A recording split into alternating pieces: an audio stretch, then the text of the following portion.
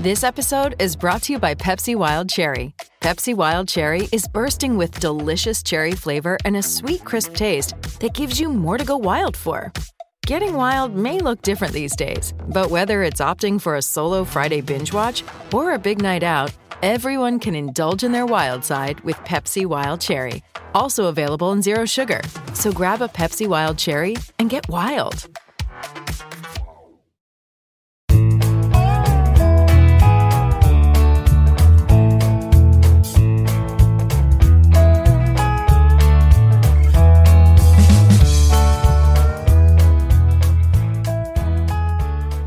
Tuesday, February 2nd, you're tuned into the Cleveland Baseball Talk podcast. I'm Joe Noga, joined by Paul Hoynes, our Tribe beat writer. Well, Hoynesy, late last night, overnight, story broke from The Athletic, and it actually involves the Indians. Former pitching coach Mickey Callaway has been accused by 5 women of inappropriate conduct spanning the time that he was in Cleveland to the time when he managed the Mets, and now as the pitching coach in Los Angeles.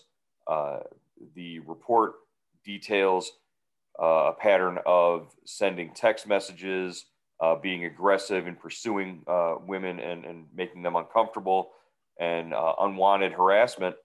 And really, this is a story that not only reflects very badly on Mickey Callaway, but could have far-reaching sort of implications for the Indians, depending on who knew what and when within the organization.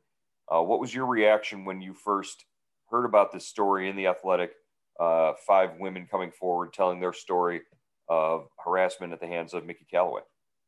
I was surprised, Joe. I was surprised. I was shocked, and I was disgusted. I mean, how many times do guys have to do this? I mean, we've got the Mets GM. This comes 2 weeks after the Mets GM, was harassing one reporter for on and on and on, and finally, caused the reporter basically to leave the field.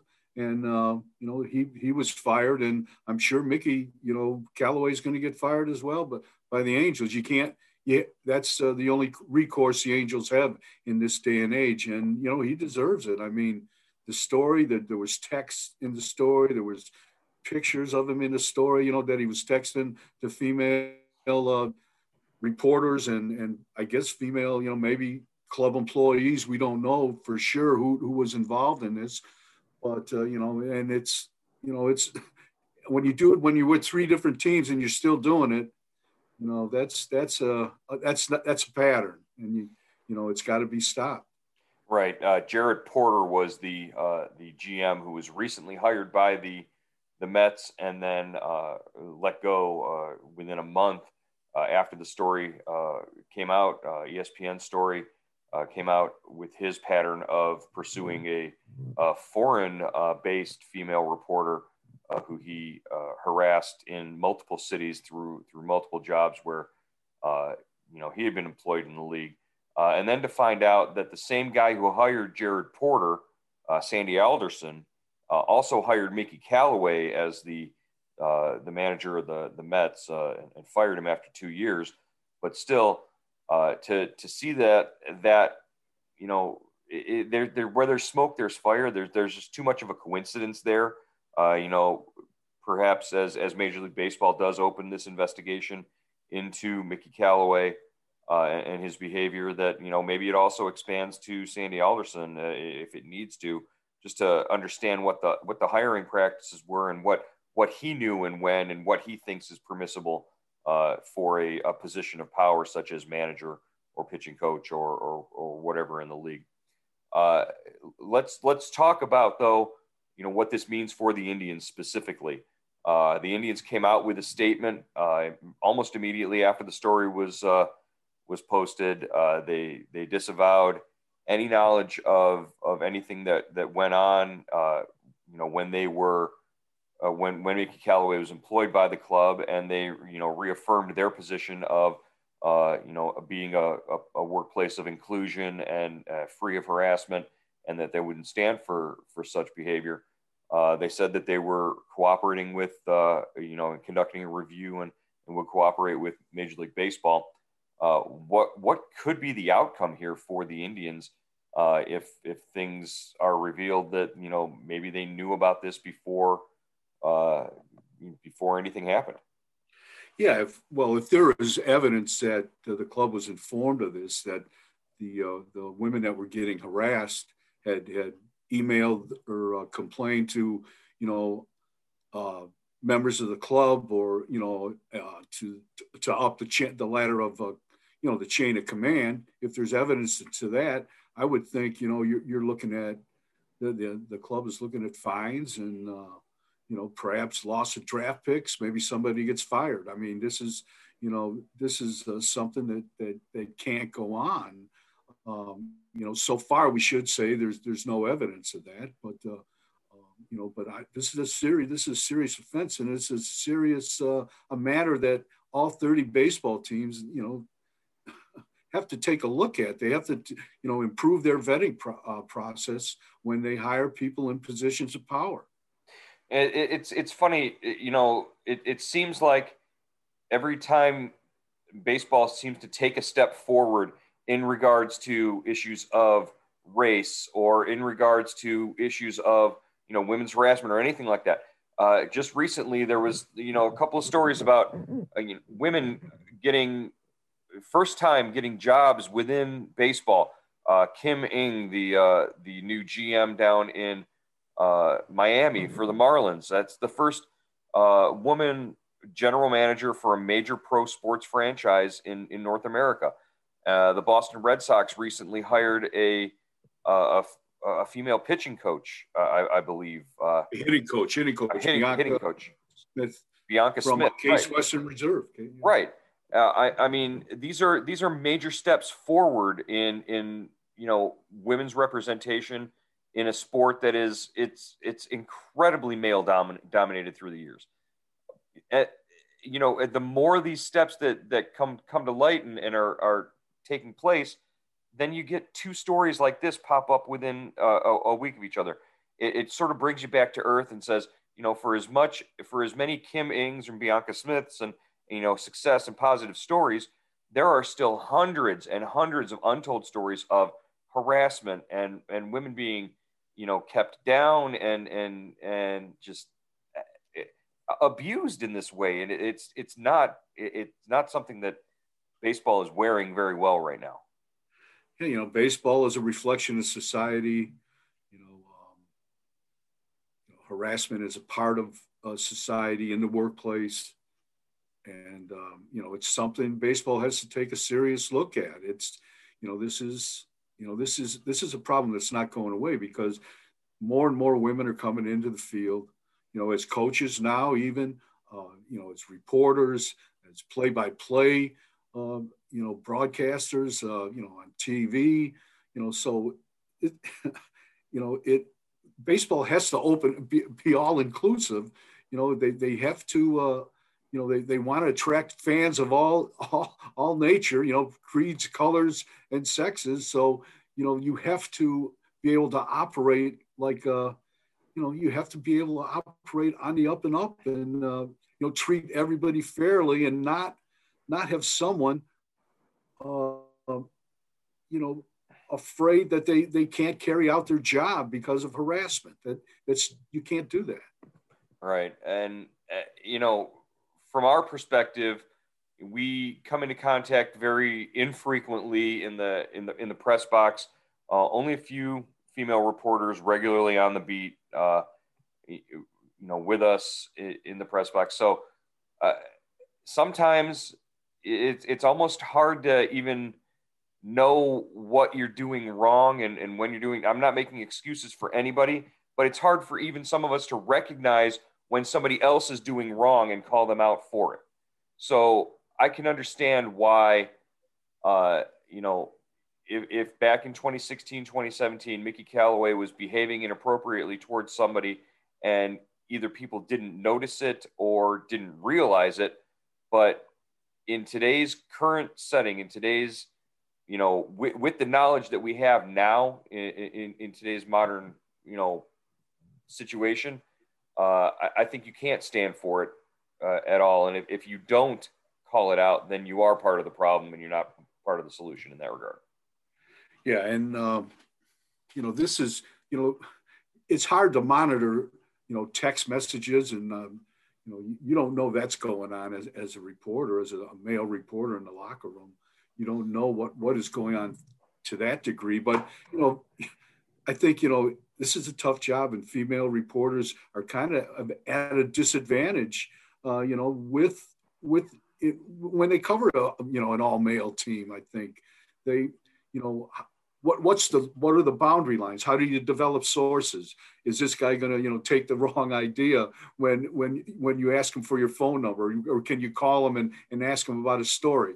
So it's, but I think, the players, I think, are improving. Players coming up from high school and college, they know, having a female reporter in the locker room isn't a big deal. But it's still obviously a problem. It's still a problem, and it has to be addressed by Major League Baseball. I'm sure they have, every team, every organization has their, the sexual harassment classes, every year, and they go through that. But it has to be taken a little farther, it seems. Right. Okay. We, as an organization, we're looking for and we're reaching out to any women who might have come into contact with Mickey Callaway during that time when he was in Cleveland. We'd like to give a voice to anybody who has something to say about this, whether it's on or off the record. And also, if anybody has any texts or emails that they want to share with us and are interested in we're interested in holding people accountable in this regard. So, if you feel like things were not handled appropriately by the organization or by anybody, we want to know when this was all happening, what was going on. Feel free to reach out to Hoynesy or myself. With Indians baseball right around the corner, there's never been a better time for you to register for Indians Subtext. Our subscriber-based service gives you the inside scoop and analysis on the Indians. For $3.99 a month, you get everything we're hearing and the first word before things are announced. We text you big breaking news directly to your phone, even before it's up on Cleveland.com. And you can text us directly with your questions and opinions. It's a great way to avoid the trolls on social media, and it's the only way to get your questions and comments on the Cleveland Baseball Talk podcast. Why should you sign up? Here's one of our subscribers, Bill from Arizona. I think it's great the way you guys have handled it this year, and appreciate the fact that, you usually when you're able, respond pretty quickly, either just to me or to everybody. And it's nice to have a little insight on some things, and then maybe an hour or two later, the story will break. I kind of feel like I'm sort of, on the QT in the know, and it's fun. Bill and all of our Indian Subtext subscribers agree. There's a lot going on with the team, and the best way to keep up is with Indian Subtext. Go to joinsubtext.com/Cleveland Indians or text Hoynesy or Joe at 216-208-4346. Again, that's joinsubtext.com/Cleveland Indians or send a text message to 216-208-4346. We look forward to having you as a member of Indian Subtext. Let's turn it back to baseball, turn it back to the league, and talk a little bit about on-field stuff. The Major League Baseball Players Association turned down a proposal by the league overnight to shorten the season to 154 games, delay the start until the end of April. So it looks like we're going to get baseball starting on April 1st. Yeah, Joe. I mean, with the the union rejecting MLB's proposal, camps are supposed to open the middle of this month, probably around February 17th. In Arizona, in Florida, it's going to be an interesting exercise, because I don't think that teams really know how many players they can have in their facilities at the same time. They're going to have to go through the protocols, as we, and, the same, tier 1, tier 2, tier 3 protocols are going to be in place that were in place during the 60-game season last year. So this is going to be an interesting endeavor. And they're going into 2 hot spots with COVID. So, I would imagine we can expect, there's going to, if they get through this, more power to them. But I would expect that there are going to be some delays and some stops and starts to this thing. One of the things that will not be included in this upcoming season now is that universal DH, or, as it stands right now, that was part of the proposal made by the league. For whatever reason, the union rejected that. I mean, that's 15 more jobs for them, or the potential for 15 more jobs for veteran players to be DHs in the National League. Does it make sense to you that the union would have turned down this proposal just based on that alone? Well, I think they were, they've turned it down before, and they were, I think they were upset that the owners threw this in, kind of piggybacked it on the proposal to delay the start of the season. And I think that's a bargaining chip they probably want to save for the basic agreement when that ends after the 2021 season. They also turned down expanded playoffs, 7 teams in each league. And by rejecting this proposal, they rejected that as well. So, that's interesting. I would have liked to see the expanded playoffs, but they feel like, if the more places, the more spots you have in the postseason, the less teams are willing to improve their club, spend money on players, because it's easier to get into the postseason. All right. The Indians have indicated that they are ready to release their report dates. They'll do that sometime later on this afternoon. So we'll know exactly when the Indians will be reporting to camp, who will be reporting when. Figure it's sometime around that's February 17th date as to when things will get going in Indians camp. Things will look a little different with no Brad Mills there, sort of running the show for Terry Francona. So yeah, DeMarlo Hale will take over. Assume that he would be in charge of setting the schedules for the camp and all those details.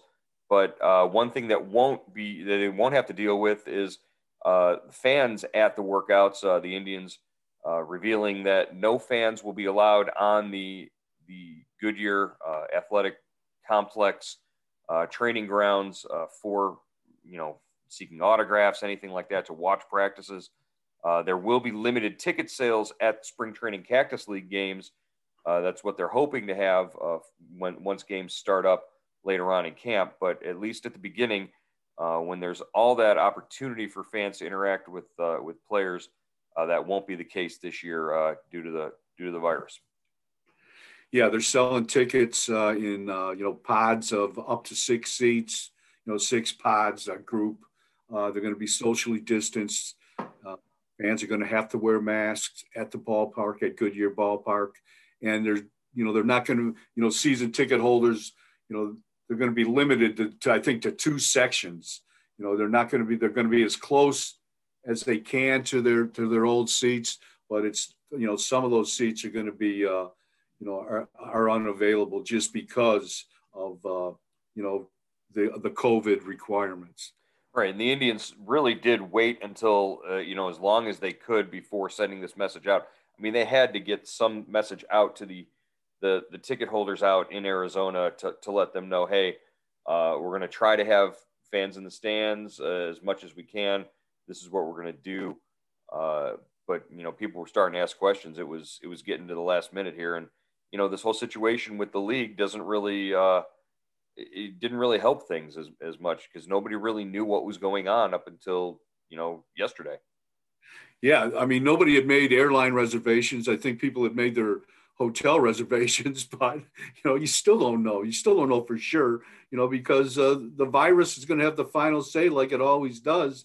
And, but right now things are proceeding, on course, I guess. And, who knows what the next 6, 7, or 8 weeks hold for over Major League Baseball and spring training and the regular season. What do you think the chances are that come April 1st, we've got an opening day and we've got a game here in Cleveland?